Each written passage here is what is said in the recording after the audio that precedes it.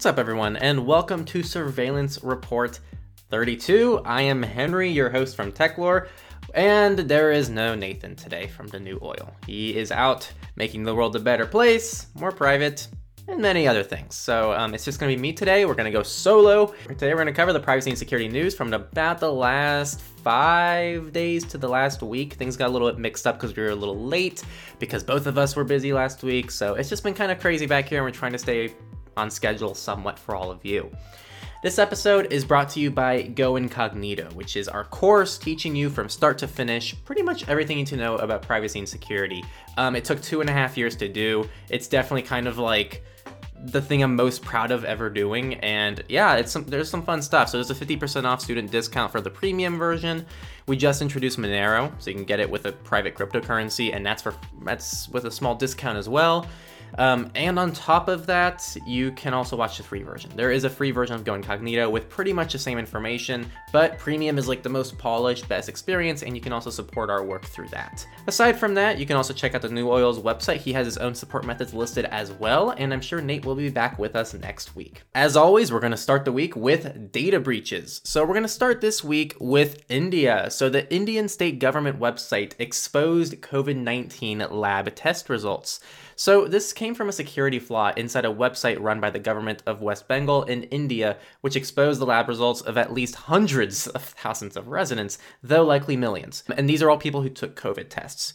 The test results contain the patient's name, sex, age, postal address, and if the patient's lab test result came back positive, negative, or inconclusive for COVID-19. You could argue this isn't a big deal, it's just COVID-19 data, but it's still a data breach that we wanted to bring up, and there are still some privacy concerns regarding this. Up next, we have two airline stories. The first one comes from Singapore Airlines. Frequent flyer members were hit in a third-party data security breach. It's what you'd expect, data belonging to almost 600,000 KrisFlyers and PPS members. If you know what that means, then you know what that means. Otherwise, just see it as a frequent flyer number.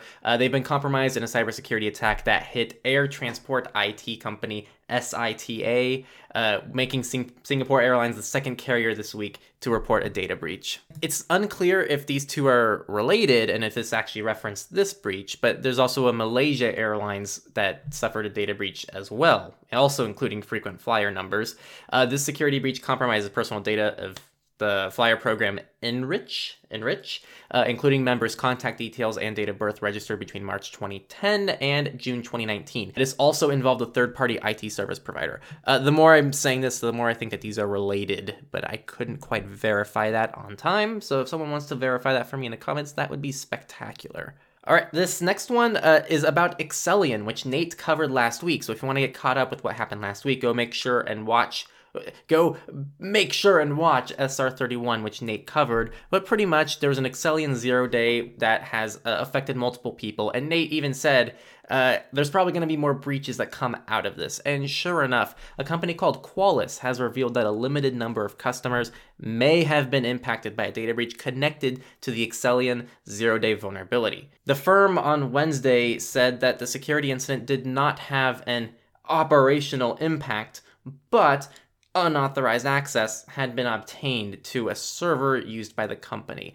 So it's very unclear what they mean by this, and I guess we'll keep following along if there's any updates on actual impacts of this, because it's very unclear if there was any impacts, because they're making it sound like nothing even happened. They just gained unauthorized access, and nothing happened when they did that. So who knows? All right, did someone ask for hot topics? Well, Gab is always a hot topic. Gab.com is a free speech platform. We'll cover more about that soon. Over the weekend, a hacker breached the social media site Gab and downloaded 70 gigabytes of data by exploiting a garden variety security flaw. Because Gab is open source, some people went through the code and realized that it's very likely that this might have been introduced by the company's chief technology officer. Pretty much a commit is like, oh, you made a change, that's a commit.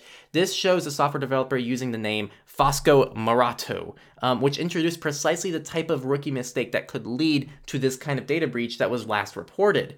These are both API functions that implement a programming idiom that protects against these injection attacks. Very fancy stuff. Essentially, pretty much, this guy may have introduced the problem that caused this breach, and he works for the company. However, this is already bad, but probably the worst part is people are saying this removal, because they actually removed this entire commit, This removal violates terms that require forked source code be directly linked from the site. The requirements are intended to provide transparency and to allow other open source devs to benefit from the work of their peers at Gab. In their place, Gab provided source code in the form of a zip archive file that was protected by the password "Jesus Christ is King, Trump won the election." I don't know, man. If you still trust them with security, you can go for it, but I would highly advise you don't. There's a lot to this. I will say, in fairness to Brave actually, I think they tweeted a few weeks ago, Brave is like, don't trust Dissenter, which is a browser that integrates with Gab. Don't trust Dissenter. They haven't had a security update in months. We don't even recommend you use them anymore. So Brave kind of like indirectly called a security thing coming out of this. Not from Gab specifically, but I just thought that was kind of a cool thing to mention. If you go on Twitter, I'm not going to show it in SR because it's actually pretty intense. The CEO of Gab, I'm going to say it, he seems like a royal piece of work based on his responses to this incident. That's all I'm going to say. I suggest you look into them yourself if you're interested. And I also found it interesting and ironic that a free speech platform like Gab can't handle Twitter responses, so they disable all responses to their tweets. I just thought that was funny. Let's move on to companies. All right, this is a big one. Big. Everyone listen up. If you listen to one thing today, it's this. Google is doing a thing. They're doing a thing.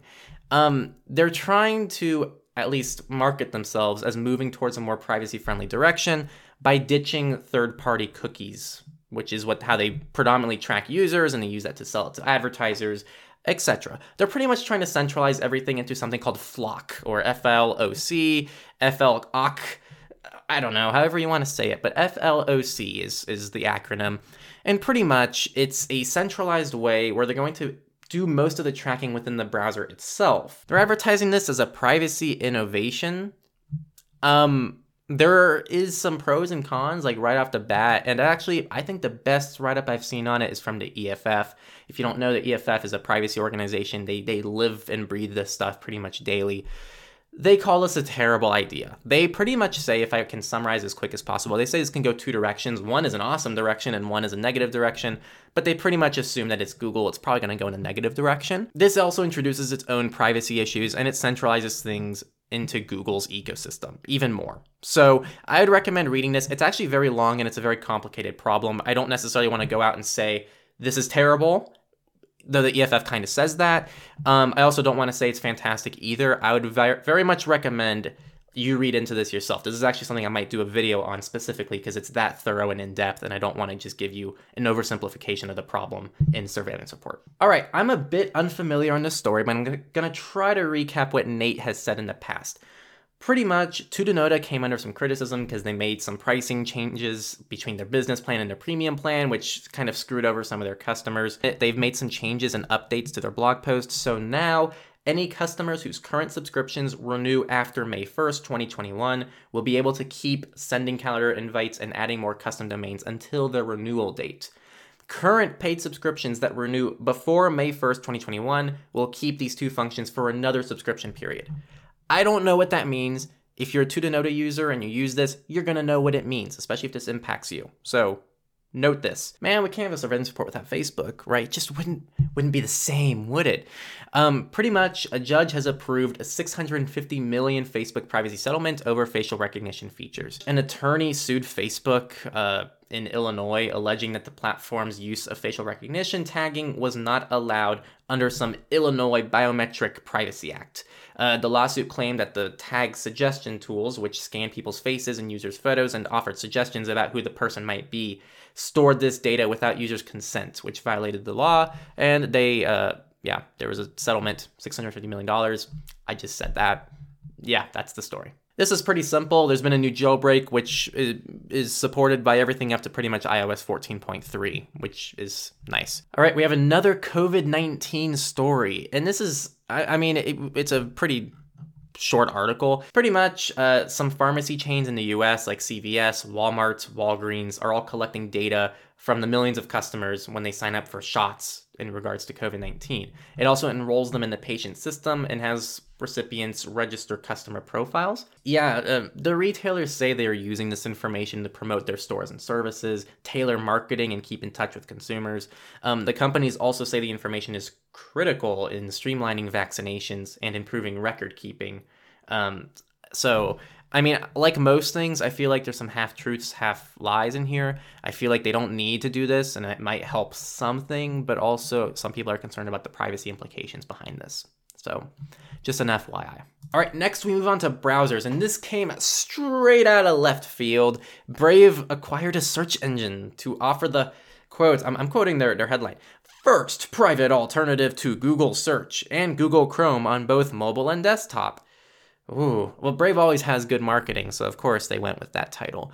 Pretty much, they acquired Tailcat, which is an open source search engine, and we're gonna see how this is. I haven't actually tried this yet. I did sign up for the beta because it's my job to keep up with this stuff, and I gotta try everything out. So hopefully this is actually gonna be good.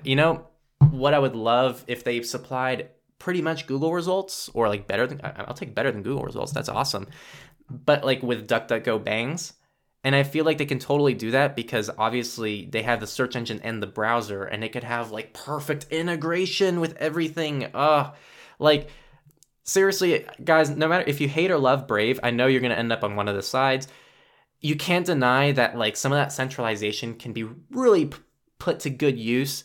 I don't like the crypto crap, but it'd be awesome if Brave went all in on just making the ecosystem awesome and integrating the search engine with the browser, with the syncing, and that'd be so awesome. It's like what Firefox always wants to do, but they just don't. Yeah, all right, long side tangent. I'm not saying Brave even is good with their ecosystem. I'm just saying, wouldn't it be cool, guys? Wouldn't it be cool? All right, and that was all the companies, and now we move on to research. This is a lengthy one, so get ready. It's a good one, though, but it is a bit lengthy. So this has to do with Amazon's Alexa. These researchers looked at over 90,000 Alexa skills. These skills are pretty much like things that your Alexa can do for you. You can ask or do something, and then the Alexa tells, it can respond to different things differently, and it calls them skills. If you use an Alexa, you probably can explain this better than I can. So they looked at 90,000 plus of these skills, and then they found that the security issues and privacy issues were pretty bad. I'm going to start with a quote from the article. A first problem is that Amazon has partially activated skills automatically since 2017.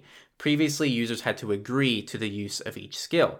Now, they hardly have an overview of where the answer Alexa gives them comes from and who programmed it in the first place. The article said that you don't know how secure your question may have been, which is a really, I love the way they place that, because it's like different questions are going to give you different, levels of security and privacy. That was some good shit. Next up, there's more. This is like a and.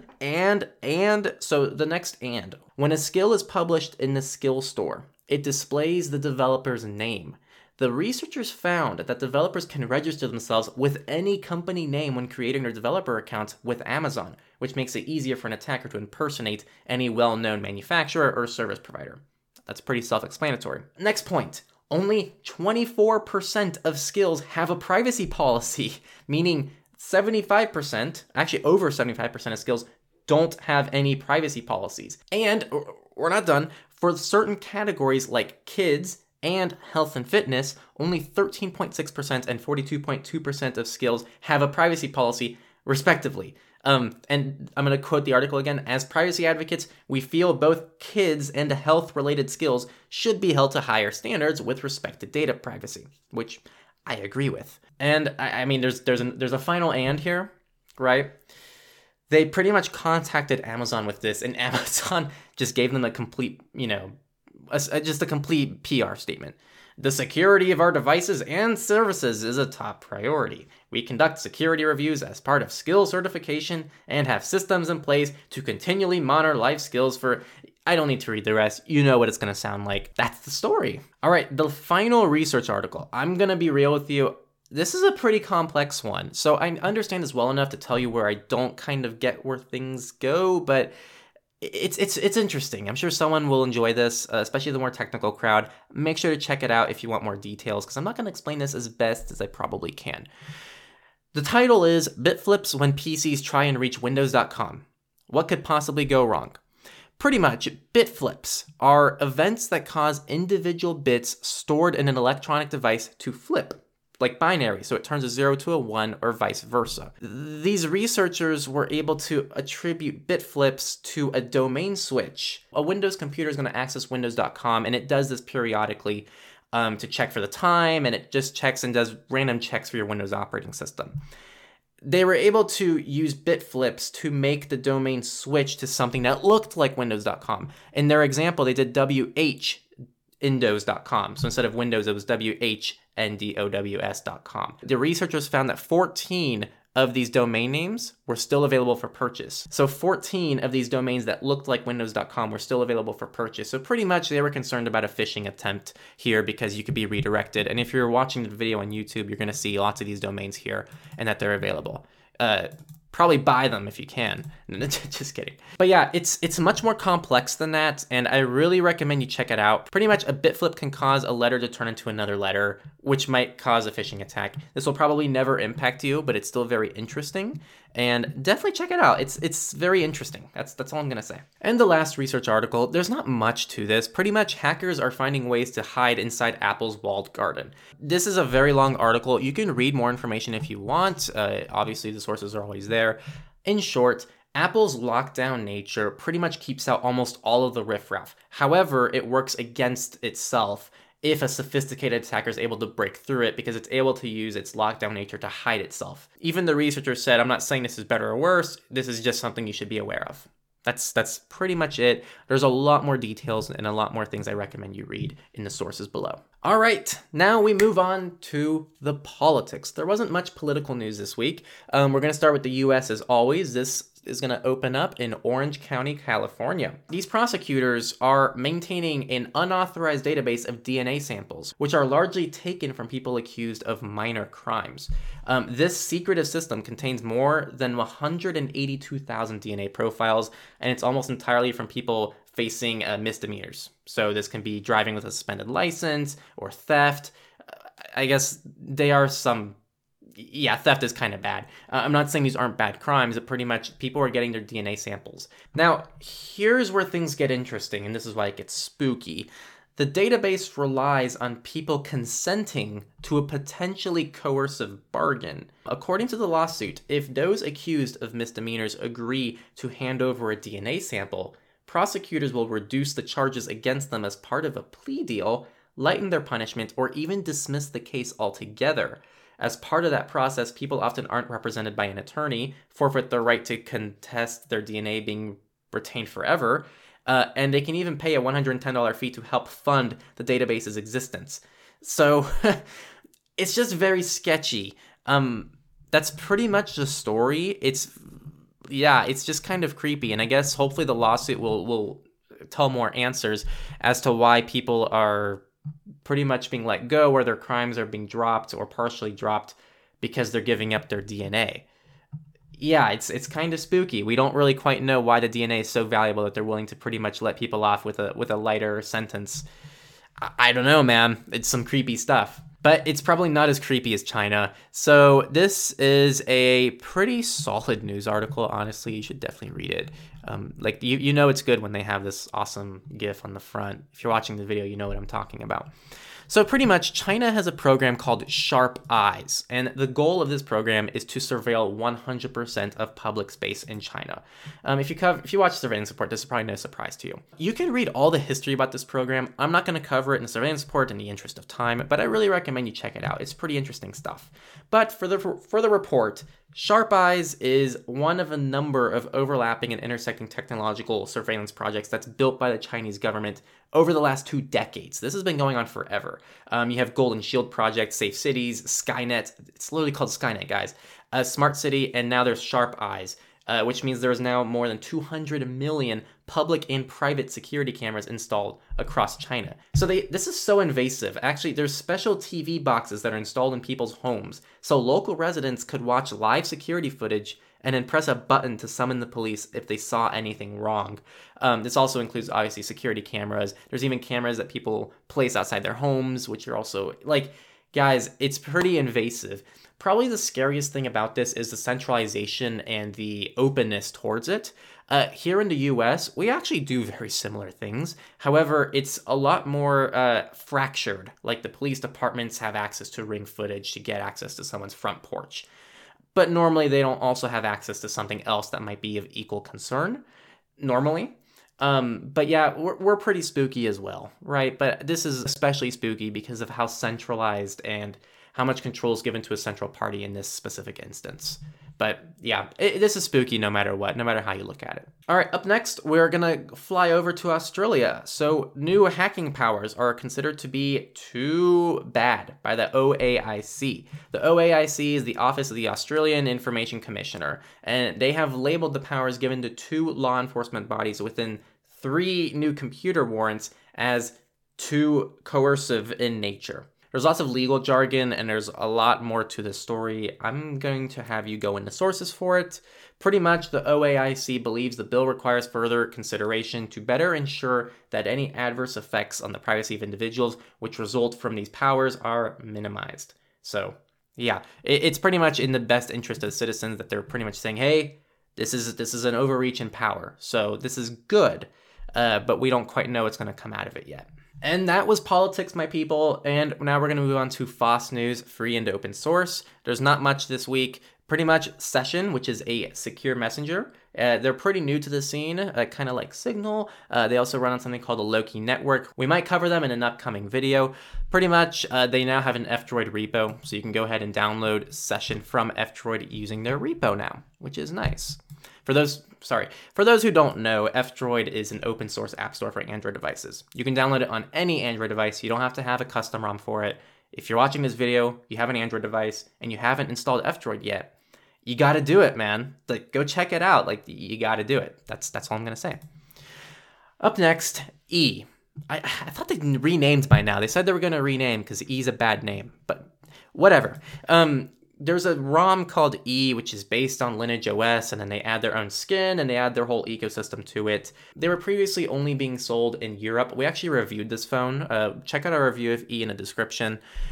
We reviewed this phone. It's only in Europe, and now it's in the United States. So you can buy one now in the US. I'm personally not a fan of E. That's more of a personal thing. I actually do have valid, factual criticisms with it. Our review covers that a little bit more thoroughly, but if you do want something that doesn't come with a big tech company, is completely open source, this is an option, and it's relatively cheap, but also you could get a Pixel 4a for cheaper than this that's brand new, and you can flash Calyx or Graphene. So if you can go the DIY route, I almost always recommend the DIY route when you can. Either way, more options doesn't hurt anybody. All right, guys, next up, our final FOSS story, trigger warning for some of you Linux users. Linux Mint has decided that they are going to enforce some upgrades for their software. And I'm going to tell you right now, this is a good thing. So if you're freaking out over this, you're just some hardcore FOSS advocate. And I get it, it's FOSS, guys, but security is pretty important too. Pretty much, normally the package manager might say, hey, you should update your software. But now it, quote, might even insist. Pretty much the big question is, how far should operating system developers go when it comes to updates? In my honest opinion, I don't mind that they push you pretty hard for security updates. Feature updates are a different story. But for security updates, I'm always kind of on board for forcing that on people because it's pretty necessary a lot of the times. However, I also understand some of you guys are hardcore FOSS advocates and you believe in the freedom of your software and you believe you should have the choice to update. You can always have the choice. There's always a way to disable these things. So I will say that, but I know that's going to ruffle some feathers, and I also want to add in my opinion on this that I don't think it's a bad thing. I think if you're running 3-year-old software on your computer, it should probably update it for you because you're not taking a hint, but that's my opinion. I think it's also worth mentioning this is Linux Mint, which is not normally used by people who are more advanced in the Linux world. That is another consideration to make, right? If this was like Arch doing this, I think that would be different, but if you look at the context of Linux Mint doing this, I don't have much of an issue with it. And now we're moving on to our final category, the misfits. This is a pretty simple story. Pretty much hackers have found ways to exploit websites to give them perfect SEO before deploying their malware. This is very hard to achieve, and it's not simple, and it's actually still being discovered how exactly it's done. But pretty much, if someone has a ton of resources, they're able to make the SEO, which is the search engine optimization, which is like how high something comes up on a search result. They can do this and pretty much get a malicious site as high as possible before actually posting the site. Yeah, if you want to read how it's done, check it out. It's pretty cool. And finally, if I didn't ruffle enough feathers with Linux Mint, a retired Microsoft OS engineer has publicly stated his comparison of Linux with Windows. He talks about how, there's usability differences, there's update differences. He makes the claim that he doesn't think that just because something is open, it's necessarily more secure. He believes that it's a fallacy to think that there's more eyes over it, therefore it's more secure. He calls it a lightweight fallacy. And he also thinks that the open source side of Linux actually works against it. And he also thinks Windows is more secure. On a technical level, there's actually a lot of good arguments made for why Windows is, on a technical level, a more secure operating system than Linux. However, and this is where I really agree with this guy, ultimately, he concludes Linux is more secure simply because the vast universe of Windows makes it a much more attractive target, especially since most Windows users retain full administrator privileges. And this is what's always left out. If you go read some of the websites out there that are like Windows is more secure than Linux, if you're using Linux, you're an idiot.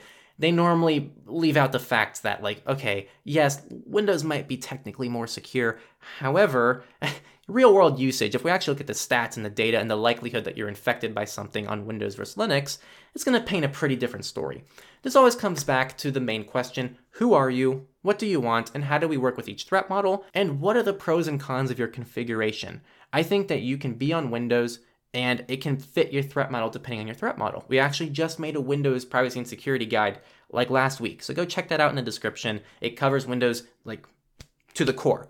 It will teach you how to make Windows as private as possible. And there's also Linux. Linux can be insecure. Linux can be unprivate depending on what you do with it and whether or not you understand its limitations. So as always, understand the limitations of the software you choose, of the hardware you choose, the services you sign up for. And as long as you know the limitations and those fit your threat model, you're 3 steps ahead of the game, right? If you're using something and you don't understand everything about it and you don't understand its limitations, you're failing. It doesn't matter if it's a secure software if you're using it improperly. Man, I'm not used to doing that much talking. So that's it for this week, people. Thank you for listening. Again, this episode is brought to you by Go Incognito. So if you like what we say, if you like what we do, and you want to learn more about privacy, that's probably the best place to get started. I really do mean that. Like that thing took so much time to do. It really thought through everything and the best way to teach people about these concepts. And I really recommend checking out Go Incognito.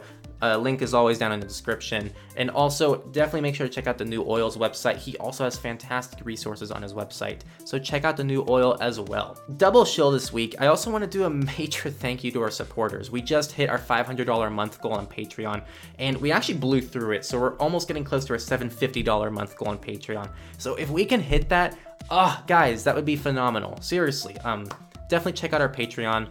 Support us if you can. There's also free ways to support us on our site. Thank you. This is how we're able to do this for free and keep doing this full time. It's just so much fun. I love doing this, and I hope you guys love listening to this. Thank you again, and have a great rest of your week.